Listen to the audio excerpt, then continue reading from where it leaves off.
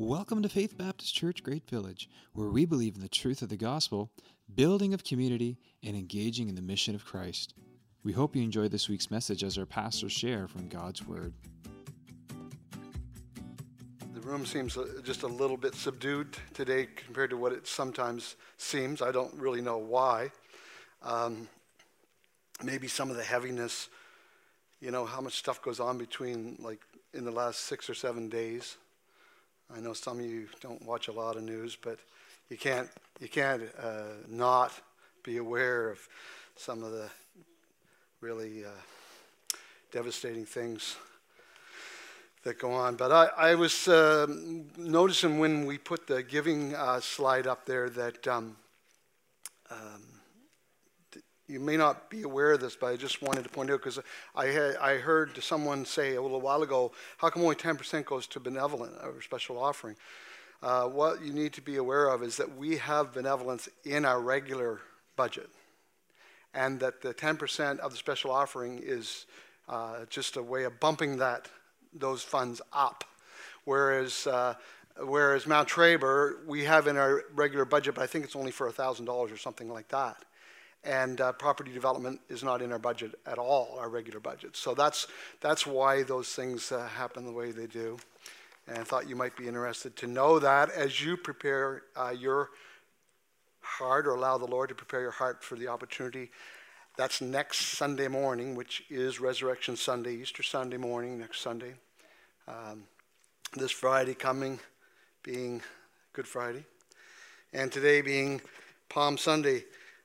Just before we get into the message time today, I don't know if are you ready? It seems like the morning's gone fast today, and it's like are we through that part already where we get to have our nap, or what? Are we ready to dig into the Word? Have our hearts been prepared enough for that? I trust we have. I want to also start by just mentioning, those of you who are joining us online, I want to just say I really appreciate you. I know that there are people who are part of our church family who are not in the room this morning for reasons that are very legitimate reasons, and I've spoken with some of them, and these are days when I'm so grateful for the technology that allow people, even when they cannot be here in the room in person, that they can still participate, still join us online. And I want to say that the message that God has laid on my heart this morning is just as applicable in your life as it is in the lives of us who are gathered in this room this morning. And so I hope and pray that as I make my way through what God has allowed me to prepare, that you will be blessed by it and challenged by it, and that God will use it in your life. And I'm confident in His grace that He will. The biblical portion, as Josh mentioned, that we're into this morning in the sermon time is Luke chapter 19. The events of that monumental day when Jesus rode into Jerusalem on that colt that had never been ridden before. Palm Sunday, we call it. It's a great understatement to say that it was a day of great expectations. The message this morning is entitled Expectations versus Reality. But before we get into the scripture, I want for you just to think for a little bit about expectations in general. When we were talking about this as pastors a few weeks back, Josh asked me if I was familiar with some of the expectation versus reality memes that have been floating around social media. And I initially said, no, I don't think so. But then when he started to talk about them, I realized, oh yeah, okay, yeah, I've seen those. And maybe you have as well. Let's take a look at just a few. I picked just a few. Here's one. Jackson's turning 5. Let's make him a cake. That's the expectation, and this is, in this case, was the reality.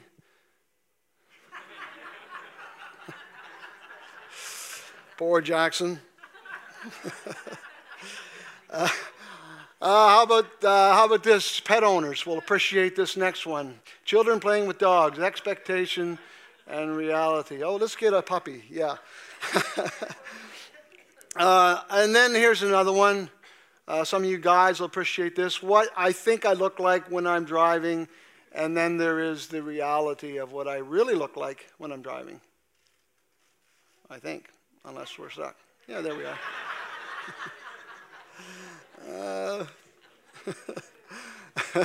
I think we have another one.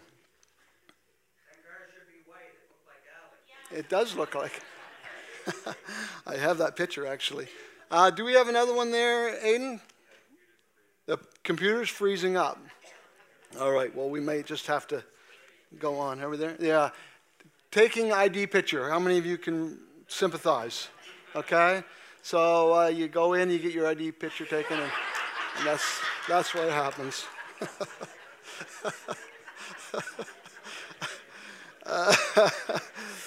Yeah.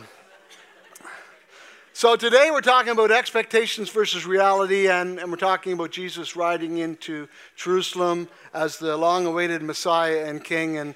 And so there's the expectation, the messianic expectations of the people as their King comes, and they all shout, Hosanna, Hosanna. And of course the reality, as we know, it looks more like that. And so that's what we're talking about today. The advanced reading that we sent out for the message this morning was Luke chapter 19. And Luke chapter 19 begins with the words, he entered Jericho. He being Jesus. Luke chapter 19 verse 1. He, Jesus, entered Jericho. Now, to put it in context, Jesus is on his way to Jerusalem. He's been weaving his way from north to south, from the north of Galilee towards Jerusalem. And in his 3 years of public ministry, Jesus traveled around Israel, walking from town to town. And though he appears to have spent most of his time in the Galilee region, he did make several trips to Jerusalem during those years. But this was to be his final one, because he was going there to die. Now, back in Luke chapter 9, it says in Luke chapter 9, verse 51, when the days drew near for him to be taken up, he set his face to go to Jerusalem. The narrative that follows from Luke 9:51, moving forward to where we are today in Luke 19, is set on this slow, steady journey to Jerusalem and to the cross. The phrase, he set his face, draws on a Semitic idiom which conveys resolution or determination. He was bound for Jerusalem, and nothing would deter him. You could say that Jesus was more determined to die than you and I would be resolved to not die. And Jericho was and is the last major stopping point on the road located at the bottom of the incline where the road swings up from the Jordan River Valley to Mount Zion and the beautiful city. So that's our context. And Luke chapter 19, verse 1 and 2 says, he entered Jericho and was passing through. And then verse 2 says, behold, there was a man named Zacchaeus. Now, Zacchaeus, and the story of Zacchaeus is quite amazing, because Zacchaeus was a tax collector, it says there in verse 2. And more than that, he was a chief tax collector. Remember when Paul said, I am the chief of sinners? Well, Zacchaeus was a chief tax collector. And it says he was rich. Now, the text doesn't come right out and say that he got rich by ill gain, but it's clearly implied in the text. And Zacchaeus comes right out and publicly confesses as much in verses 7 and 8. And the story of Zacchaeus is an amazing account of a man who recognizes and acknowledges his own personal sinfulness and his need of a Savior like Jesus. But Zacchaeus, and the story of Zacchaeus also sets up the parable that follows, which immediately precedes the Luke's account of the triumphal entry later in this chapter 19. I hope you took the time to read ahead, because we're not going to read all through Luke 19 this morning. And these passages, Zacchaeus and the parable of the 10 minas that follow the story of Zacchaeus, they have everything to do with the subject of our expectations and the reality of our situation. Our expectations and the reality of the situation. How so? Well, if you take a look at verses 9, 10, and 11 with me, it says, Jesus said to him, Zacchaeus, "Today salvation has come to this house, since he also is a son of Abraham. For the Son of Man came to seek and to save the lost." And as they heard these things, he proceeded to tell a parable because he was near Jerusalem and because they supposed, or expected, you might say, that the kingdom of God would appear immediately. Now, I want to pause for a moment and ask this question. If the kingdom of God were to immediately appear, what would that mean for anyone who has yet to experience the salvation that Zacchaeus did? Just think on that as we continue to move through this morning, if you would. Have you ever read through the gospel accounts and wondered why Jesus didn't just come right out and declare himself as king? Why he even encouraged some of those he healed to not say anything about it? It can be confusing, but I think that we need to understand this in part by taking note that on several occasions we're told that he slipped away from the crowds because they would have taken him and made him king right there and then. We're thinking about our expectations. And what I want for us to recognize today as we think these things through is that our expectations are often the product of our own prejudiced imaginations rather than being rooted in reality. We imagine our own version of the future. We imagine our own version of what the future should be like. We imagine our own version of what God should be like and what he should do. For example, he shouldn't or wouldn't allow any evil to happen. He'd answer all our prayers the way we want. And he'd get rid of all the bad guys.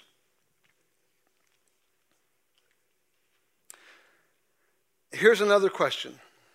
How important do you think it is that we allow God to reveal himself as he is, rather than expecting him to fit our expectations? Just something else to think about as we continue this morning. You know, when it comes to the thoughts and expectations of the Jews of Jesus' day, the writings of the rabbis are very interesting. And someone who studied that material extensively and wrote on it extensively was a man named Alfred Edersheim. Alfred Edersheim was born in Vienna in 1825 to Jewish parents. He went to Hebrew school, and he was educated in the Talmud and the Torah, eventually attending university. He later immigrated to Hungary, where he became a follower of Jesus Christ. He converted to Christianity. He accepted Christ as his Messiah. And he went on to become an amazing biblical scholar, teaching languages, studying at Edinburgh, Berlin, was a select preacher at Oxford, and Grinfield lecturer on the Septuagint. Some of you don't even know what the Septuagint is, and he was a master of these things. Speaking of languages, right? The Septuagint being the Greek version of the Hebrew Old Testament scriptures. He is known particularly today for his excellent book, which I couldn't more highly recommend, called The Life and Times of Jesus the Messiah, which he published in 1883. And of all the books in my library, I prize this one so highly because it's an amazing deep dive into the Jewish world in the days of Christ, with extensive commentary on Matthew, Mark, and Luke, and John, but with expanded cultural, historical background. It's fascinating stuff, but it's not for the faint of heart, because the volume that I refer to as The Life and Times of Jesus the Messiah is actually 5 books in one. And with 19 appendices, okay? We're talking this thick, okay? But an amazing book. And in that book, in chapter 5 of book 2, that chapter is called What Messiah Did the Jews Expect? Now, this might sound a little bit academic to you, okay? But just bear with me here and listen to some of the words that Alfred Edersheim shares in that chapter. What Messiah did the Jews expect? And in this chapter, he outlines a great number of things that the rabbis in the days of Jesus got right in terms of their expectations. And the reason that he says they got those things right was because their thinking was to a very large degree shaped by Scripture. As you know, I mean, you read through the New Testament, the Gospel accounts, and the scribes and Pharisees and Sadducees and all of the priests are constantly referencing those Old Testament scriptures, right? Because they studied them. They studied the scriptures probably more than most of us would ever think of studying the scriptures. So Edersheim outlines many of those things that the rabbis got right, and then he says this, and I'm quoting from him. He says, as the rabbinic ideas were at least based on the Old Testament, we need not wonder that they also embodied the chief features of the Messianic history. Accordingly, a careful perusal of their scripture quotations shows that the main postulates of the New Testament concerning the Messiah are fully supported by rabbinic statements. They got a lot right. But later on in that chapter, he makes this most interesting observation. He says, and again I quote, in connection with what has been stated, please understand, this guy has read all of that stuff you haven't read. And I confess I haven't read 98% of it either. Well, whatever. I don't know. But he, after all that stuff, he says, in connection with what has been stated, one most important point must be kept in view. So far as their opinions can be gathered from their writings, the great doctrines of original sin and the sinfulness of our whole nature were not held by the ancient rabbis. And then he makes this statement. Listen, he says, in the absence of felt need of deliverance from sin, we can understand how rabbinic tradition found no place for the priestly office of the Messiah, and how even his claims to be the prophet of his people are almost entirely overshadowed by his appearance as their king and their deliverer. That little statement, in the absence of felt need of deliverance from sin, has been ringing in my head for the last couple of weeks as I've been thinking through some of these thoughts. And if their expectations of the Messiah had nothing to do with a felt need, a personal conviction of need for deliverance from sin, then what did it involve?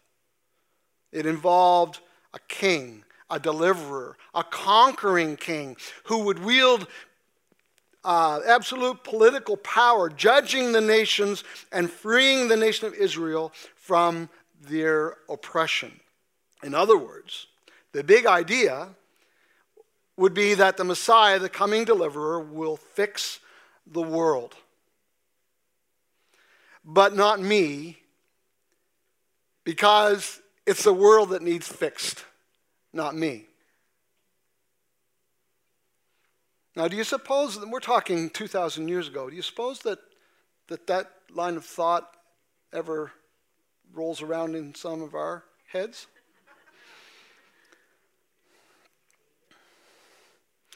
Absence of felt need of deliverance from sin. What's he talking about? He's talking about the reality of our personal sinfulness. And one of the profound things about all this is how closely it mirrors the common view of our day. In our day, we see very little acknowledgement of personal sin, but a sure expectation that if there really were a God, he would simply fix the world. If we go back to the days of the Enlightenment, that has formed much of contemporary thought. Jean-Jacques Rousseau, who's probably at the center of that whole movement, said, "There is no original perversity in the human heart. Man is naturally good. It is by our institutions alone that men become wicked." And of course, the philosophy and resultant psychology of men like Rousseau and other founders of the modern mind continues to dominate the popular thinking of most people in our day. The idea that I am good and it's society that's corrupt. And that's what's messing up my life. And if God does exist, he should do something about that. Which, of course, is directly in opposition to what Jesus taught.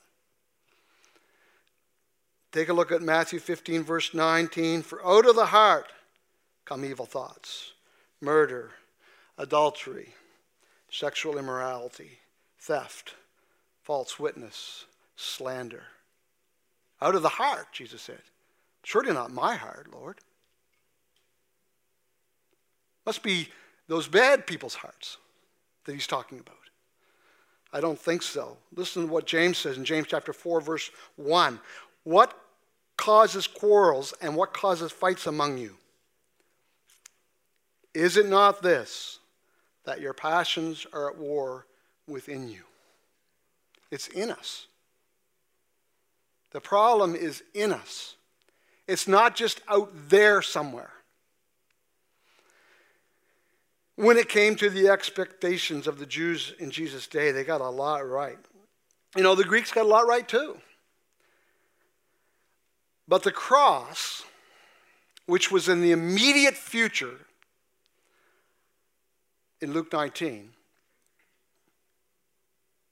which would kind of make it the present, but the cross, Paul says, was a stumbling block to the Jews and foolishness to the Greeks.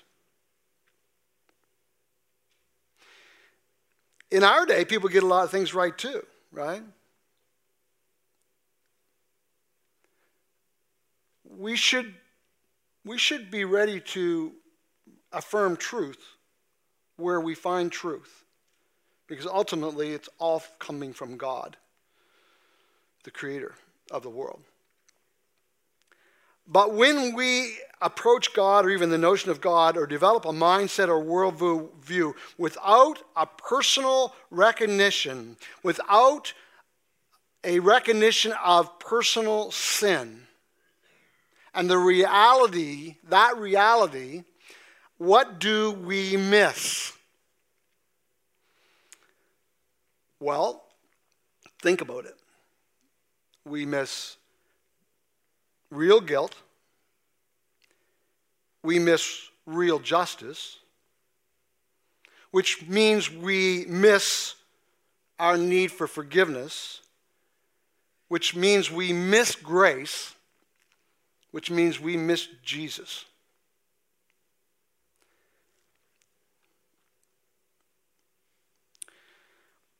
We don't need you here talking about your body and your blood, and we don't need your bloody religion. Ugh.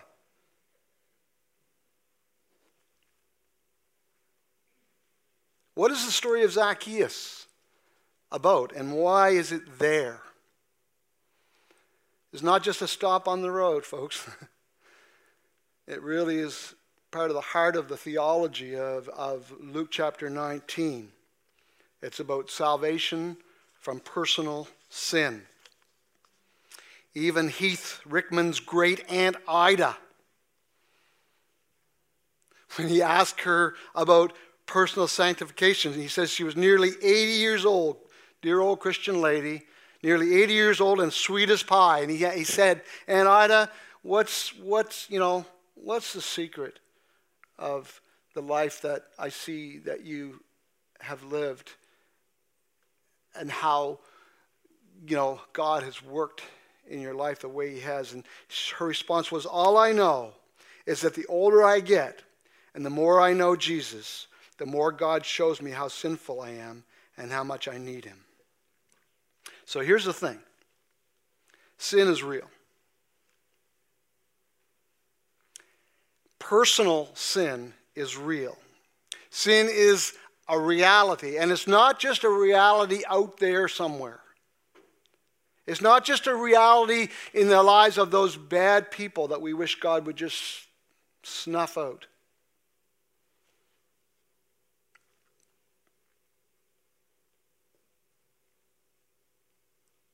Sin is a reality in my heart and in your heart.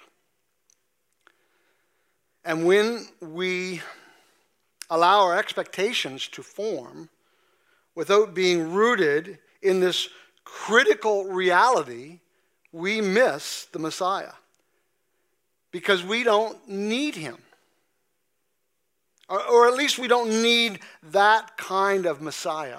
Who wants a king who suffers and dies?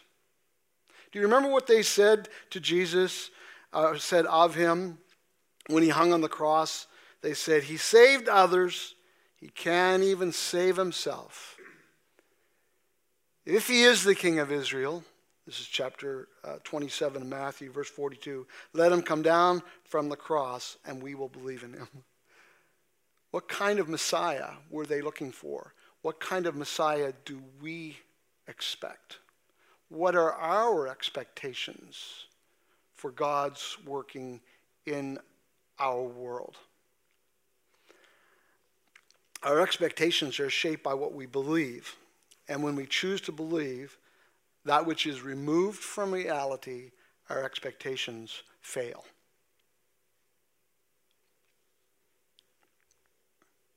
A lot of the time I see people expecting God just to tell them how awesome they are. That's a very common attitude in our world. And there is some truth in that, because the Bible says that we're made in the image of God. David said to the Lord, I am fearfully and wonderfully made. There is that reality, but then there's this whole other reality, starting with Genesis chapter 3 and going all the way through biblical history and all the way through extra-biblical history and all the way through your and my personal history, which is the reality of personal sin. If we're going to be honest, if we're going to be honest with ourselves before God, and the expectation that the Jews in general had, and the key influencers within the culture and the society had with regard to the Messiah, they were shaped much by Scripture, but their interpretation of Scripture was skewed by the prejudicial nature of their hearts. Does that happen to us? Would we ever blame others while failing to own our own stuff?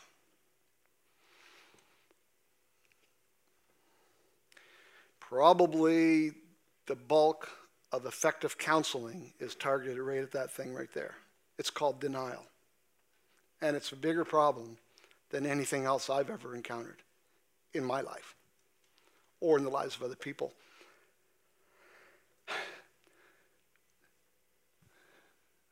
How are we doing time-wise? Okay, let's just shift up one gear. The 10 minas, the parable of the 10 minas.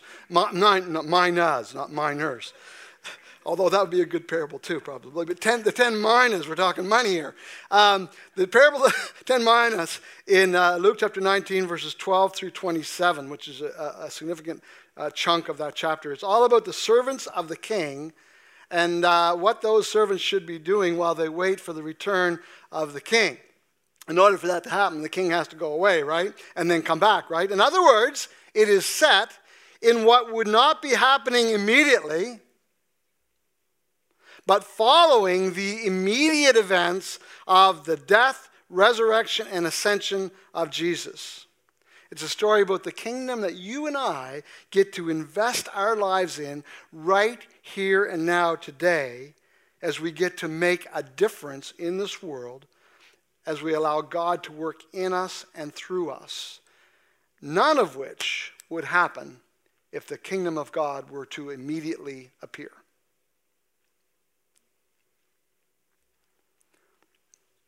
Now, I want to stretch your minds a little bit here because I want you to think about this in eschatological terms. Eschatology means the study of future events, or what should we expect. But when you hear the word eschatology, or eschatological, which is almost impossible to say, think about God's agenda and his timeline for human history. Past, present, and future. Now, let's just move forward past the immediate events of Christ's death and resurrection and his ascension to the right hand of the Father in heaven, the right hand of the throne of God. I want you to check out a few scripture passages with me that are that deal with that part of God's timeline. Starting in Acts, we're just going to look at a few here, but Acts chapter 2, verses 33 through 36. Peter's preaching the day of Pentecost. Jesus has ascended, the Holy Spirit has come, and he's preaching this sermon, and he says to them, being therefore exalted at the right hand of God, he's speaking about Jesus, crucified, resurrected, now exalted to the right hand of God, and having received from the Father the promise of the Holy Spirit, he has poured out this that you yourselves are seeing and hearing. Paul calls the Spirit of God a deposit in 2 Corinthians 5:5 and Ephesians chapter 1 as well. He tells Timothy that the gospel has been entrusted to you and I here in these days, in these times. What do we do with it? Verse 34, for David did not ascend into the heavens. And then he quotes directly from Psalm 110, a psalm of David. Psalm 110, David wrote. But he says, the Lord said to my Lord, sit at my right hand until I make your enemies your footstool. That's from Psalm 110. Sit at my right hand until I make your enemies your footstool. Let all the house of Israel therefore know for certain that God has made him both Lord and Christ, this Jesus whom you crucified. Now, just quickly, Hebrews chapter 1, verse 13. The writer of Hebrews references that same passage. In fact, that passage is referenced multiple times in the New Testament. But in Hebrews chapter 1, verse 13, it says, to which of the angels has he ever said, he being God, sit at my right hand until I make your enemies a footstool for your feet? Then over in chapter 2, Hebrews chapter 2, verse 5 through 9, for it was not to angels that God subjected the world to come, of which we are speaking, the world to come. It has been testified somewhere, what is man that you are mindful of him, or the son of man that you care for him? That's Psalm 8. You made him a little lower than the angels. You have crowned him with glory and honor and putting everything in subjection under his feet. Then look what he says, the writer of Hebrews. Verse 8 continues, now in putting everything in subjection to him, he left nothing outside his control. At present, we do not yet see everything in subjection to him, but we see him who for a little while was made lower than the angels, namely Jesus, crowned with glory and honor because of the suffering of death, so that he by the grace of God might taste death for everyone. Sit at my right hand until. One more passage before we get back and finish up chapter 19 of Luke. 1 Corinthians chapter 15. When I say 1 Corinthians chapter 15, all the biblical scholars in the room go, oh yes, the resurrection passage. Because chapter 15 of 1 Corinthians is all about the resurrection of Jesus and the implications of his resurrection. And in chapter 15 of 1 Corinthians, verses 20 through 27, we read these words. But in fact, Christ has been raised from the dead, the first fruits of those who have fallen asleep. For as by a man came death, by a man has come also the resurrection of the dead. For as in Adam all die, so also in Christ shall all be made alive. It's going to be great to celebrate, over the next few weeks with you on these points here. Each in his own order, it says verse 23, Christ the first fruits. Then at his coming, remember the story of the 10 minas? The masters are going to return someday. And then at his coming, those who belong to Christ. Then comes the end. We're talking eschatology here, okay? Then comes the end when he delivers the kingdom of God to the kingdom to God the Father after destroying every rule and every authority and power. For he must reign, verse 25, for he must reign until he has put all his enemies under his feet. And the last enemy to be destroyed is what? Death. Amen. Notice there, God, the last enemy is death.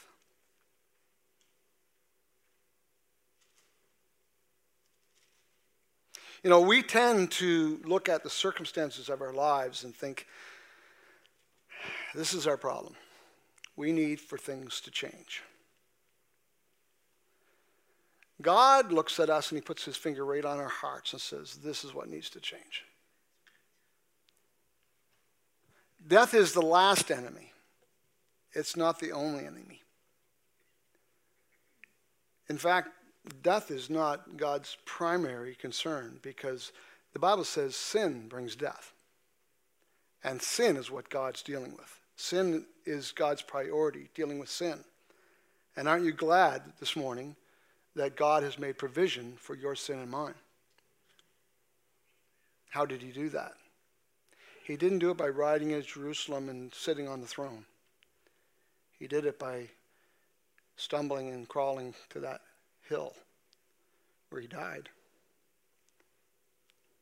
for your sin and mine. When we're reading the writings of the rabbis and others from the days of Jesus, they missed the main purpose of the law, which according to Paul was that all the world might stand guilty before God, so that we would recognize our need for just such a Savior as the one he is. And I want to say this to you this morning. Jesus may not be what you have come to expect, but be assured he is exactly what you need. And when you accept the reality of your personal sin before God, you will be ready to experience the reality of the salvation like Zacchaeus did.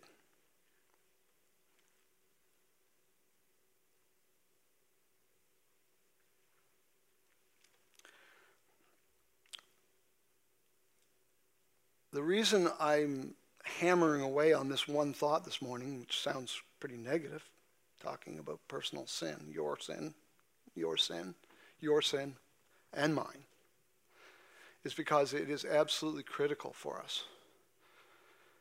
There is no salvation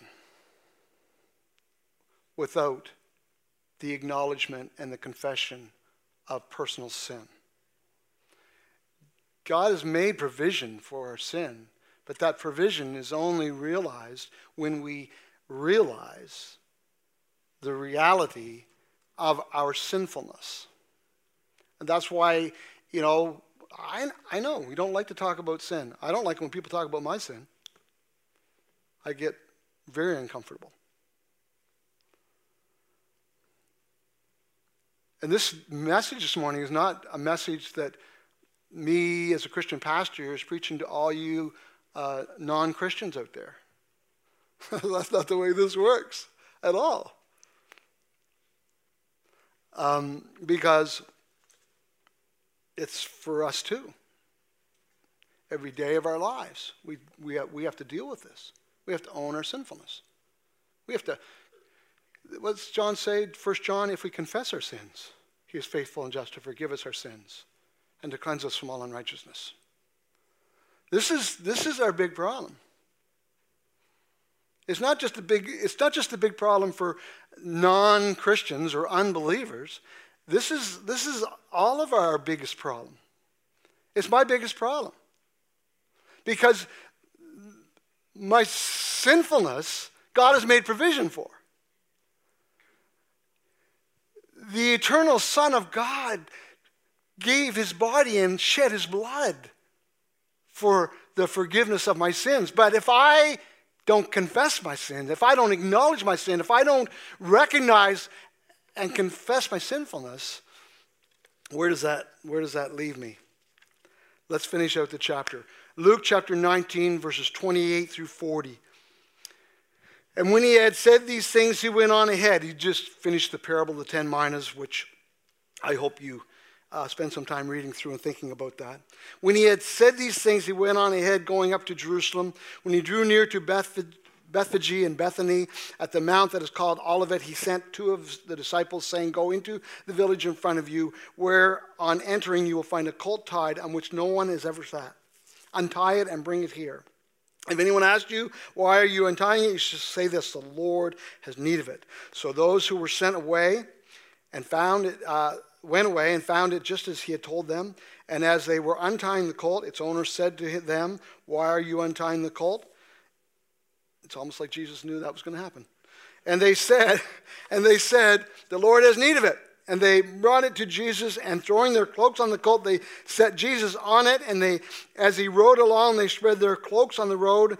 And as he was drawing near, already on the way down the Mount of Olives, the whole multitude of his disciples began to rejoice and praise God with a loud voice for all the mighty works that they had seen, saying, "Blessed is the King who comes in the name of the Lord. Peace in heaven and glory in the highest." And some of the Pharisees in the crowd said to him, "Teacher, rebuke your disciples." And he answered, "I tell you, if these were silent, the very stones would cry out." I just love that. I just love that. Not only did that colt recognize the Lord of glory, but even the rocks, even the rocks. The crowd that day would have been very much aware of what Zechariah the prophet wrote in Zechariah chapter 9. And they would have unquestionably understood this as a fulfillment of prophecy of the coming Messiah. And they were excited. They were filled with expectation. Verse 41. And when he drew near and saw the city, he wept over it. How strange. You know, those people that show up at a party and they're depressed, and it kind of brings the whole mood down, eh? How do you think the people responded to Jesus' party attitude here? I'm sure they didn't understand it at all. He began to weep. And he said, "Would that you had known on this day the things that make for peace." Interesting, isn't it? Oh, if we could just have peace in this world. If we could just get rid of all the bad people. But now they are hidden from your eyes. You just don't see it. For the days will come upon you when your enemies will set up a barricade around you and surround you and hem you in on every side and tear you down to the ground, you and your children within you, and they will never leave one stone. They will not leave one stone upon another in you, because you did not know the time of your visitation. They wanted a king. They wanted a deliverer. They wanted a savior. They wanted a Messiah. They were looking for one. They were watching for one. And they got a lot of things right. but they missed their Messiah because their expectancy wasn't rooted in reality. It's not that expectancy is a bad thing either. I mean, I think it was William Carey who was credited with saying something like, expect great things, attempt great things, or expect great things from God, attempt great things for God. But when our expectations are not rooted in reality, they fail us. I'm not going to comment on the last 4 verses that conclude the chapter division, the cleansing of the temple, though they do have a great deal to do with what we've been talking about today. But I just want to end today with a thought that has dominated my mind the past number of days. And that is the question, what do we miss when our expectations are not rooted in reality? And the point that being that we need to get real. That Jesus has made provision for our sinfulness, but denial becomes our biggest problem when we fail to realize just how much we really need him. Not as our self-righteous minds tend to think he should be, but as he really is, the crucified and risen Lord of glory. I think of the quote that Timothy Keller said of the gospel. He said, "The gospel is this: we are more sinful and flawed in ourselves than we ever dared believe, yet at the very same time, we are more loved and accepted in Jesus Christ than we ever dared hope." This is everywhere through the New Testament. And Jesus talked about it all the time. All the time. One of the times that stands out in my mind was when he said, 2 men went up to the temple to pray, one a Pharisee and one a tax collector. And the Pharisee stood and said, "God, I thank you that I am not like other men." And the publican couldn't even lift his eyes up to God, but smote his chest and said, "Oh God, be merciful to me, a sinner." What do we miss when our expectations are not rooted in reality? Sin is real. And the sin that exists in your heart and mind is real. The good news is that Christ has made provision for your sin and mine. That's why it was his priority. And if you've ever wondered why Jesus didn't just come and establish his kingdom,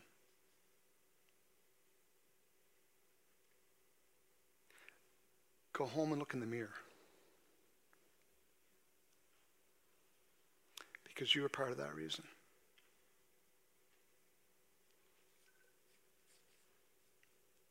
I'm going to ask you to stand with me. And I just have a couple more simple questions. One for those who may be listening who've never confessed your personal sin to God, not to me, but to God, recognizing your need for that Savior, this Savior that we've been reading about.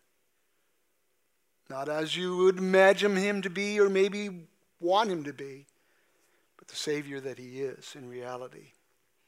If you've never done that,